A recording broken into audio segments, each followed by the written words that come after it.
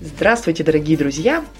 Сегодня мы встретились в офисе музыкального театра «Гастион» в преддверии четвертьфинала конкурса «Голос Ревды-2017», который состоится уже на этой неделе, 26 февраля, в Кинзадзе.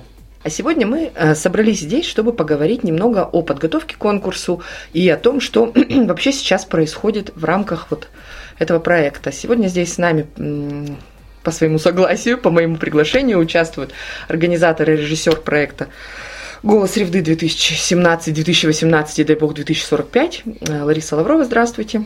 Здравствуйте. Постоянный член жюри, певица, режиссер, сценарист, актриса, не знаю, сколько еще регалий перечислять, Екатерина Воронина, здравствуйте. Здравствуйте. И один из участников, опытный, можно уже сказать, который уже не первый год участвует в нашем проекте, это Михаил Красновым. Здравствуй, Миш. Здравствуйте. Друзья, давайте начнем вот с чего. Четвертьфинал.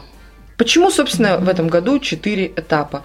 Мы привыкли как-то, что вот кастинг, полу и финал. И как-то вот, а в этом году мы так растянули прям на несколько месяцев, раз в месяц этап, все очень серьезно. Лариса, расскажи, пожалуйста, почему так? Учитывая потому, как проходил конкурс в прошлом году, нам не хватило этапов, потому что количество участников увеличивается с каждым годом. И вот даже когда их 30, отсеивать сразу 10 человек, из них причем очень хороших вокалистов, поскольку ограничены мы в количестве участников, проходящих следующий тур, вот, мы сделали так, чтобы было 4 этапа, чтобы отсеивалось как можно меньше народу из этапа в этап. Только вот причина в этом. Нынче их у нас было 40 человек, и по условиям в полуфинал выходит только 20, это у нас бы вылетели сразу 20 участников. А так их вот отсеялось 10, тоже не самых слабых, тоже хороших ребят, но, к сожалению, чуть-чуть там удачи не хватило ребятам просто. Вот, но мы надеемся их увидеть в следующем году, но основная причина вот эта. Увеличивается количество участников, поэтому и туры увеличиваются. Кастинг был в конце января, он памятен, я думаю, всем здесь присутствующим. Был очень довольно серьезный такой концерт. Давайте вот мы как-то не разговаривали, поделимся просто эмоциями, впечатлениями, кому что запомнилось с кастинга, чем он был интересен для вас. Я, наверное, тоже начну. Кастинг для меня вообще в любом году самый интересный этап. Потому что мы именно в кастинг знакомимся с совершенно новыми людьми, новыми именами и, как показывает практика, очень способными, очень талантливыми в вокале. И вот тут мы находим и знакомимся с этими ребятами, и либо идем дальше, либо если кто-то не проходит по причине просто нехватки опыта и работы с педагогом, тем не менее за них зацепляемся, за некоторых из них, да, и приглашаем уже в студии, продолжаем с ними общение какое-то, и вот только то, что новые имена открываются. И этот кастинг был не исключением. У нас идут новые ребята, которых мы будем узнавать сейчас. Я думаю, что многие из них дойдут до финала, дай бог. Вот. А кто-то с кем-то будем продолжать общение в другой форме. Наверное, судьям было тяжелее всего. Я тоже со своей точки зрения хочу сказать, что я не первый год уже вот на этих кастингах, и вижу ребят, которые уже участвуют второй, третий раз. И мне интересно было в этом году уже как-то так это немножко в системе отследить, кто из участников растет. Кто растет, а кто не растет. То есть это тоже показывает здорово. Видно было? Видно. То есть я не буду сейчас называть имен, но вот то, чего ожидала, допустим, от какого-то участника, которого я вижу уже, по-моему, 3-й год, не растет. То есть на том же уровне, идет дальше. А причина в чем? То есть что не так? Педагога нет или просто может потолок уже? Может, педагога нет, может, какая-то толчка, может быть, нет в разнообразии, чтобы попробовать себя, в желании попробовать себя в чем-то в другом. Развитие это всегда преодоление. То есть это, во-первых, идет, если человек стоит на месте, в одном ключе. То есть надо себя пробовать в разных каких-то вещах. Но это же не значит, что если ты пел эстраду, внезапно надо рок запеть или рэп. Или не обязательно, может быть. Может быть, почему чтобы он должен удивлять, все равно человек должен удивлять чем-то, выйдя на сцену, он должен удивлять, тем более знать, что его видят уже в который раз. Кто-то запомнился, прям запомнился, понравился, может быть. Все равно Ну, сейчас про нельзя нам об фаворитов этом, нельзя? нам нельзя об этом говорить. Были или нет? Были. Кто прям понравился? Ну вот, были просто очень яркие моменты, очень как бы яркие моменты, когда приходилось просто, да, что нам поддерживать участников, что видно же, что и волнуются, где-то как-то там, ну это даже не самое главное, что там слова забывают, это, в общем-то, никто на это не обращалось внимания, собственно говоря. Ну, бывали какие-то там накладки, но самое главное, что артист не бросил и не ушел со сцены. Вот это самое главное. То есть неопытные артисты бывают, когда что-то чувствуют, что они лажают, там где-то что-то ошиблись, где-то что-то не попали. Они могут там бросить все и уйти. То есть до конца стоят. Вот молодцы. Просто у них вот этот дух вот такой, что должны они, вот раз вышел человек на сцену, не имеет права уйти. У них уже это понятие есть. Уже как хочешь выворачивайся. Ну, это, в принципе, самоотверженность нужна, когда человек редко поет, там, не знаю, не поет вообще, выйти на сцену перед публикой сразу. Не каким-то там, 3-5 спеть там. Видно было, как вот это вот все у них происходит, конечно. Как у них дрожат руки, как они трясутся. Миша испытал это на себе. Первый раз ты выходил на сцену в «Голосе» в 2015 году, и нынче участвуешь уже второй раз в 2016. В 16-м или в 15-м? В прошлом году, по-моему. В 16-м. В 16-м, ну вот в 17-м.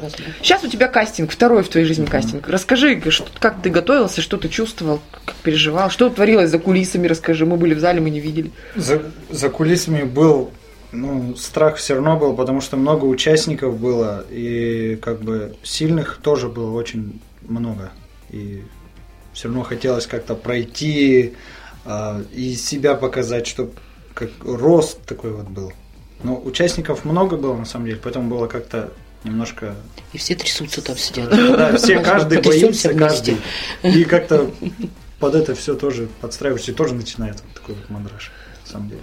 Не раз после кастинга, после всего проекта, после этапов члены жюри и судьи заостряют внимание на репертуаре. Всегда говорят, что очень важно не только там надеть правильное платье, все же, и вкупе же складывается образ артиста из всего, и красиво спеть, но и правильную песню взять. Вот давайте поговорим о том, что есть конкурсная песня. Это вообще какая песня? Есть песни, которые нельзя брать на конкурс? Я знаю, что Пугачёву нельзя, и какие-то такие прям сильно-сильно известные песни, которые все знают, нет? Да нет, как-то... Расскажите, кто вообще тут... Ну, как сказать, есть такие песни, которые, в общем-то, не стоит брать. Конечно, можно все взять, но не стоит. Это песни, которые ничего не расскажут ни зрителю, ни исполнителю, ни вообще. Не несут никакой смысловой нагрузки, какой-то эмоциональной. Вот есть такие песни, на самом деле. Есть такие песни, ни о чем. Надо брать. И они, как правило, на одной фразе строятся. Вот. Вот то, что мы тут говорим. Я сейчас тоже не буду нет, говорить. на кастинг я вспомню несколько таких песен, которые такие они были, да. Вот это не конкурсные вещи абсолютно. Простые во всем, простые в мелодии, простые в тексте, простые, что означает не несущие ничего. Ни эмоцию никакую не рождающую в человеке, ни... Может быть, легко запоминающийся, но это уже какой-нибудь там шлягер, который можно напевать где-то, и танцевать под него. А вот на конкурс надо выбирать, конечно, и мелодику, и текст песни, и диапазон желательно свой раскрыть от низа до верха звучания. Потому что выходит артист, он должен что-то еще сказать. Во-первых, он сам это должен все прочувствовать, чтобы сказать зрителю. А если в этой песне ничего не содержится, о чем говорить со зрителем, и что ему-то так же, в общем. Так на память с кастинга удачный выбор песни. Удачный. Вот прям попал человек, хороший выбор песни. Например, чтобы мы понимали просто на предмете. Миша, ты что пел? «Обернитесь» он пел. «Обернитесь». Да. Пойдет? Мишина песня. Конечно, пойдет эта песня. Да. Эта песня пойдет. Мне понравился «Невидимый», который Прищепенко пел, Паскаля песня. Хорошая вещь, тоже красивая. Да, красивая. Да. Кто парень первый-то был, да? Будет светло, бублик. Да. Он зажег сразу. Вот он зажег, вот стало светло на самом деле. То есть он какую-то свою задачу он выполнил. Может, как-то тоже не совсем такая замысловатая песня, но он вышел с такой задачей, он ее сделал. Падам. Это конкурсная песня? Вот Францию нам. Она мне запомнилась только тем, как она это подала, Девочка красиво оделась и отыграла. Наверное, нет. То есть пример неудачный, наверное, все-таки. Да вообще иностранные, не знаю. как бы такие, нет, ну есть как бы такие удачные, хорошие, может быть, какие-то чисто классические иностранные вещи, уже классика, как говорится, жанра. То, по-моему, вот в прошлом году мне показалось больше было вот такого плана песен. Иностранщины всевозможные. Что-то было, да, побольше. И я еще отметила, что как бы выбор-то качественный, вот именно как бы хорошие вот эти вот образцы музыки. Не просто там какой-то вот шлягер, вот действительно, а вот хорошие. Что судьи обычно оценивают? Вот, по каким критериям, помимо голоса, ну голос это понятно, что еще оценивают судьи, когда вот, публика как? Человек вышел, я сужу как зритель. Симпатичный или нет, я смотрю. В каком платье? Интересно же. Что будет делать, как ходит. Тут, наверное, тоже к организаторам вопрос, потому что мы задаем сразу критерии, уже задачу по критериям. Вот тут, кстати говоря, эта тема очень много муссируется. С жюри кто-то не соглашается, из зрителя или просто из болельщиков. Я тебе даже пример приведу, вот тебя перебью. Был момент, да и в соцсетях мы это обсуждали в том числе, когда родственники или друзья девочки, которая вышла в третий, по-моему, по счету, спела чисто от начала до конца, они предъявили претензии, что ее не взяли, а взяли, например, мальчика, который забыл слова. Вот объясните эту ситуацию как-нибудь. Вот сейчас мы только говорили об этом, что значит конкурсная песня. Во-первых, начну с того, что очень многие обращаются к названию конкурса. Это же голос Ревды. Значит, надо судить голос. Тут я говорю, хорошо, это голос Ревды, но это не чистый звук Ревды. Да? Это не только надо правильно, вот прямо в каждый звук, в каждую ноту попасть. Дальше, обращайте внимание, конкурс чего и кого это голос Ревды. Конкурс исполнителей эстрадной песни. Что включает в себя исполнитель? Не только выученную партию, мелодику, да, и выученный текст, но еще и подачу самой песни. Говорим об этом постоянно. Что значит подать песню? Это значит пережить, это значит сделать так, чтобы и у исполнителя мурашки шли от этого текста и от этой музыки песни, и у зрителя, и, конечно, у жюри. Вот если вот эти три составляющие сошлись, подача песни, правильная исполнение, техника звука, да, если сошлись, все, гран-при. А если хотя бы что-то одно, а если и два из этого сходятся, можно забыть слова. Можно, но, как уже говорила Екатерина, но выкрутиться из этого правильно, из этого состояния. Поэтому, пожалуйста, обращайте внимание не только на правильно исполненную мелодию и вот прямо достать все звуки от низа до верха. Думайте о том, что вы делаете в этот момент. Поете? Ну так пойте. О чем поете? Ну так вот об этом пойте. И чтобы на вас было захватывающее, не только слушать, но и смотреть на вас было вот прям захватывающее. Вот такое я подберу слово. Кстати, да, мне памяти номер Миши, вот про Мишу раз тут сидит, про Мишу поговорим. С финала прошлого года, когда ты пел из «Брата» песню. Ты вышел еще в свитер, где-то такой же похожий раздобыл. Вот расскажи о том, как ты работаешь над образами, помимо вокала, помимо, понятно, занятий пением. Как ты работаешь над подачей? Расскажи нам об этом. Как ты продумываешь это все, придумываешь? Мне дали идею вот этой песни. Сказали, надо вот сделать вот такой образ, чтобы был вот образ как раз вот этого брата. У нас была тема песни из фильма, да, поэтому мы прямо и вот делали так, чтобы фильм напоминал. Да, то есть мне сказали, он вышел надо бодровым. вот быть именно вот таким вот. То есть я даже специально фильм посмотрел, как он это вот прочувствовать надо, это был фильм все равно, чтобы песню спеть эту. Войти в это состояние, да? Может свою какую-то историю придумать. А ты попадаешь в образы? Вот ты когда поешь вообще, понятно, что ты думаешь. О чем ты думаешь, когда поешь? Стараюсь думать как о словах в песне. Вот. О чем вообще эта песня может рассказать? Тебя волнует, как на тебя реагирует публика, что думают о тебе жюри? Эти мысли, или ты эти мысли оставляешь, когда выходишь на сцену? Я как-то не заостряюсь особо на этом. Ты в себе поешь. Получается так. Он правильно делает, потому что если стоишь, исполняешь, вот поешь эти слова, которые душу должны растеребить, и думать еще при этом, а как сейчас на меня реагирует публика, тут, конечно, все, потеряешься, выскочишь из песни, из темы. Это начинается самолюбование, то, что самое страшное. И не раз ставили в вину это нашим участникам. Да, скажем. Есть такие тоже. Были у нас ситуации. К слову о зрителях, они как-то могут, пусть не повлиять на решение жюри, но как-то простимулировать судей, когда судьи видят, что публика прям принимает артиста? Это вообще играет хоть какую-нибудь роль для судей? Мы сами всех принимаем. Мы как-то вот нет такого, чтобы вот ой, блин, что-то там не понравилось, и вот ой, нет, что-то вот так. Как-то и зрители поддерживают, и мы поддерживаем тоже. Тоже, в принципе, за всех болеем. Ну, так вот, чтобы уж какое-то влияние оказать. Тут, понимаешь, как бы влияние, тут, как я всегда говорю, что судейство, оно вообще это дело-то очень, как говорится, субъективное. Да, безусловно. Вот, потому что кому-то понравилось, кому-то нет, и также мы вот между членами жюри тоже. Вот кому-то понравилось, а мне не понравилось. То есть это очень тоже субъективно. И поэтому я, конечно, поговорить об этом могу со зрителями, но как бы если свое какое-то у меня мнение, я не думаю, что меня как-то... То есть кричи, не кричи, поддерживай, не поддерживай. Судьи судят по-своему все-таки.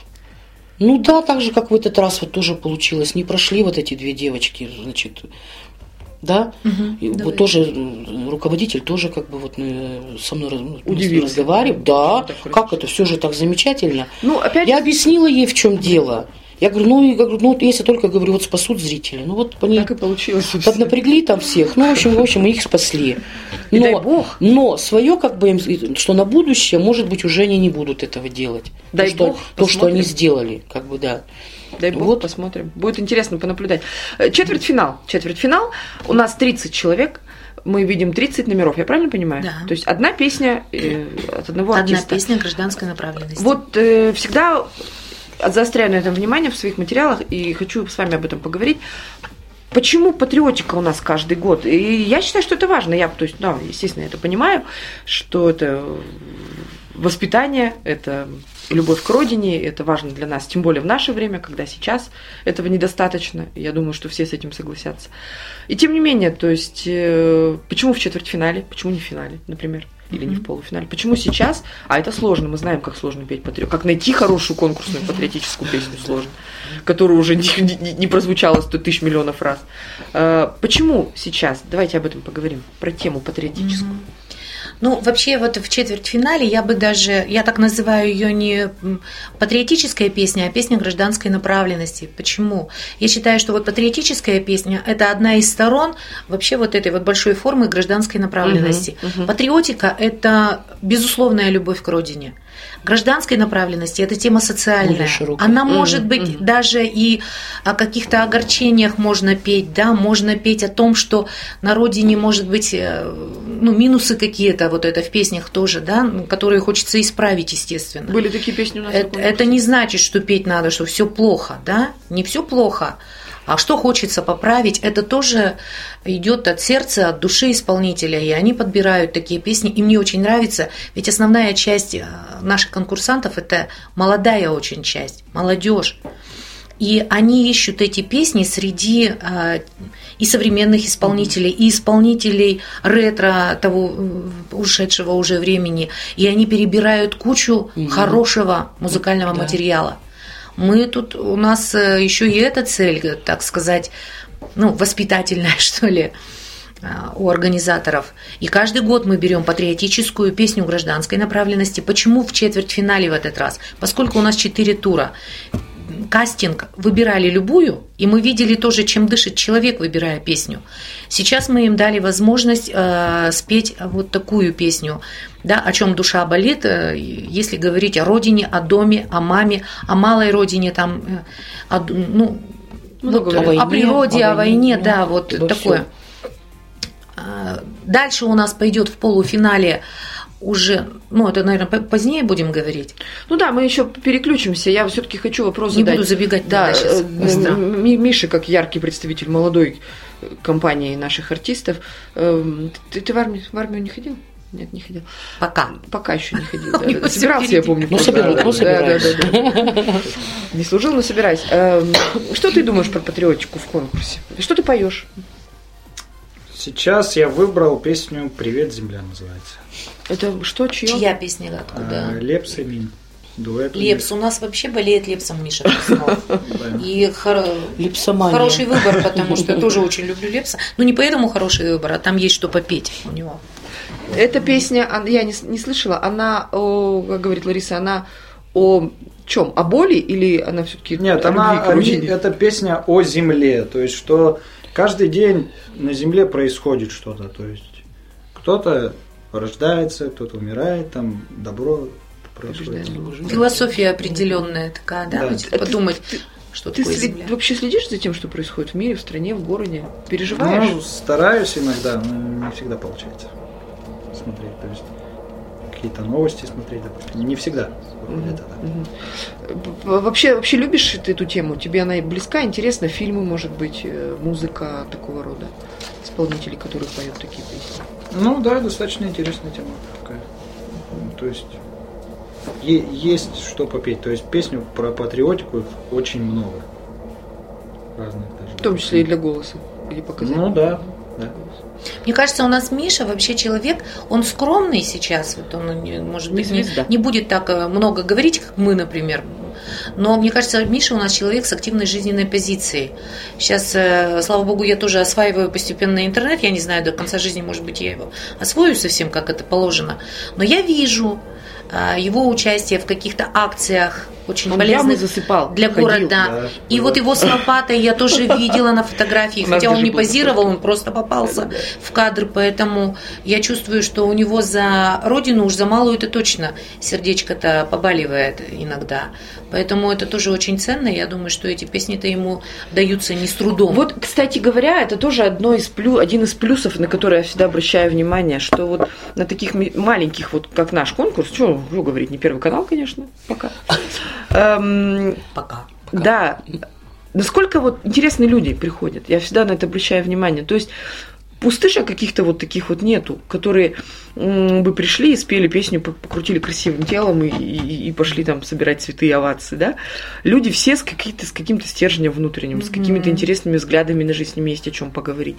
И это тоже же значимо. Мы таким образом, помимо того, что открываем новые имена, мы еще и показываем, что общество-то гражданское. Людей, да, гражданское это общество, да. Оно есть, извините, причем мощное какое. Что у нас, как говорится, молодежь, что это не Светы Букины, понимаешь? Да, есть, которые пишут еще и песни, сами пишут. Настя Гайнулина, яркий пример молодого автора, который Головина, по-моему, да, тоже. Алена пишет свои песни. Вот. То есть это как бы тоже вот хороший такой показатель, что молодежь-то у нас, она вот не бросовая, это молодежь, это большая часть, это хорошие и образованные, думающие люди и совестливые, как бы это, потому что вот так просто никто на сцену не выйдет. И чем гордятся организаторы, что эти ребята сконцентрированы в конкурсе «Голос Ревды». И мы прям с ними знакомимся с удовольствием и идем по жизни дальше. Да, мы же видим, пусть не всех, пусть не всех, но на других сценах люди выступают, все равно на них да, уже они все равно в городе печать участник «Голоса Ревды», да, уже стоит. Есть такая печать. Да, достаточно как бы уже известно, они становятся в обществе. И мы гордимся тем, что они выходят из этого конкурса впервые на большую сцену, а потом уже идут, независимо на какой, во Дворце культуры, в Шансе поют, у нас поют. Это здорово. Может быть, именно этим и ценен для нашего города этот проект. Для зрителей я вот хотела задать этот вопрос по поводу того, посмотрите, вот что происходит, да, когда были залы большие, мы собирали большие залы, сейчас у нас есть клевер-холл, и там собираются и на приставных стульчиках сидят, и приходят, и кричат, и болеют. И стоя иногда болеют по 3 часа, да. Почему людям интересно? Не все ведь идут за родственников болеть, ведь есть люди, которые просто приходят смотреть. Что нас тоже удивляет иногда, между прочим. Давайте порассуждаем. Совершенно разные, главные люди. Да. Люди вот и молодежь, и дети, и взрослые, уже пожилые. Пенсионеры, да. И пожилые. Как вы думаете, почему? То есть, просто интересно на земляков посмотреть. Чем привлекает этот проект? И это тоже, и на земляков посмотреть, и для себя новые имена открыть. И вообще из ребят получается неплохая концертная программа. Неплохая, это я еще мягко сказала, я бы даже сказала, очень такая крепкая концертная программа. И ведь они выбирают хорошие песни, что самое главное. И люди получают эмоцию от этого. А это самое ценное. Они выходят какими-то одухотворенными, потом передают друг другу, пойдем сходим, там действительно хорошо. И поэтому собираются. Может быть, кто-то вот приходит сначала как зритель, а потом вот, может быть, и на сцену выйдет. Да, запросто. И вот участник, и болельщик уже выберут, знаете, с кастинга какого-то человека, а он ему не родственники, не знакомый, и потом идут и целенаправленно до финала его прямо ведут и провожают. А сейчас у нас еще голосование зрительское начнется. Там просто специально идут, чтобы вот этот в курсе свой вообще голос и там опустить свои. да. Тебя сильно поддерживают вообще? Твоя группа поддержки это кто? Ну, родственники, друзья есть, конечно, поддерживают. Как без этого? Ты поешь для семьи, для дома, для родителей, для друзей? Ну, бывает, да, если в компании, допустим, также гитара, если есть, там кто-то умеет играть, пожалуйста, спою. Ты Сам не играешь на гитаре? Нет. нет желания Надо. научиться? Надо научиться, да. Ну, можно попробовать, но мне как-то не гитара больше, я хочу больше на клавишах. Ну тоже возможен вариант. Все реально. Интересно. Все в твоих силах. Ну вот, да, то есть, пожалуйста, пример. Жил человек, занимался делами, стал артистом. Участвует в Ну, больших он серьезных поёт-то давно, программах. на самом деле, насколько я знаю, в Нет, техникуме, нет, да? недавно же. Техникума еще. Техникум. Ну, Да, там же я- небольшой был у тебя совсем, ты рассказывал. Совсем что-то недолго. Ну, ты для там меня позанимался? давно, не первый год, во всяком случае. Нет. Ну что ж, собственно, мы обсудили все, что хотели обсудить перед четвертьфиналом. Я думаю, что самый главный вопрос нам... Что мы пообещаем зрителю? Что ждет? Миш, давайте каждый по нескольку слов. Со своей стороны скажу, что мы обязательно все покажем на сайте revda.info.ru, если вдруг вы не сможете прийти. Но мы все-таки очень рекомендуем вам посетить это мероприятие, правда? 26 числа февраля в Клевер-холле. Что ждет зрителя? Что зритель увидит? Ну, во-первых, я уже говорила, что это будет крепкая, хорошая и не только конкурсная, но и концертная программа. Песни готовятся, у меня уже есть порядок номеров, песни есть, я вижу, насколько это сильные, мощные вещи.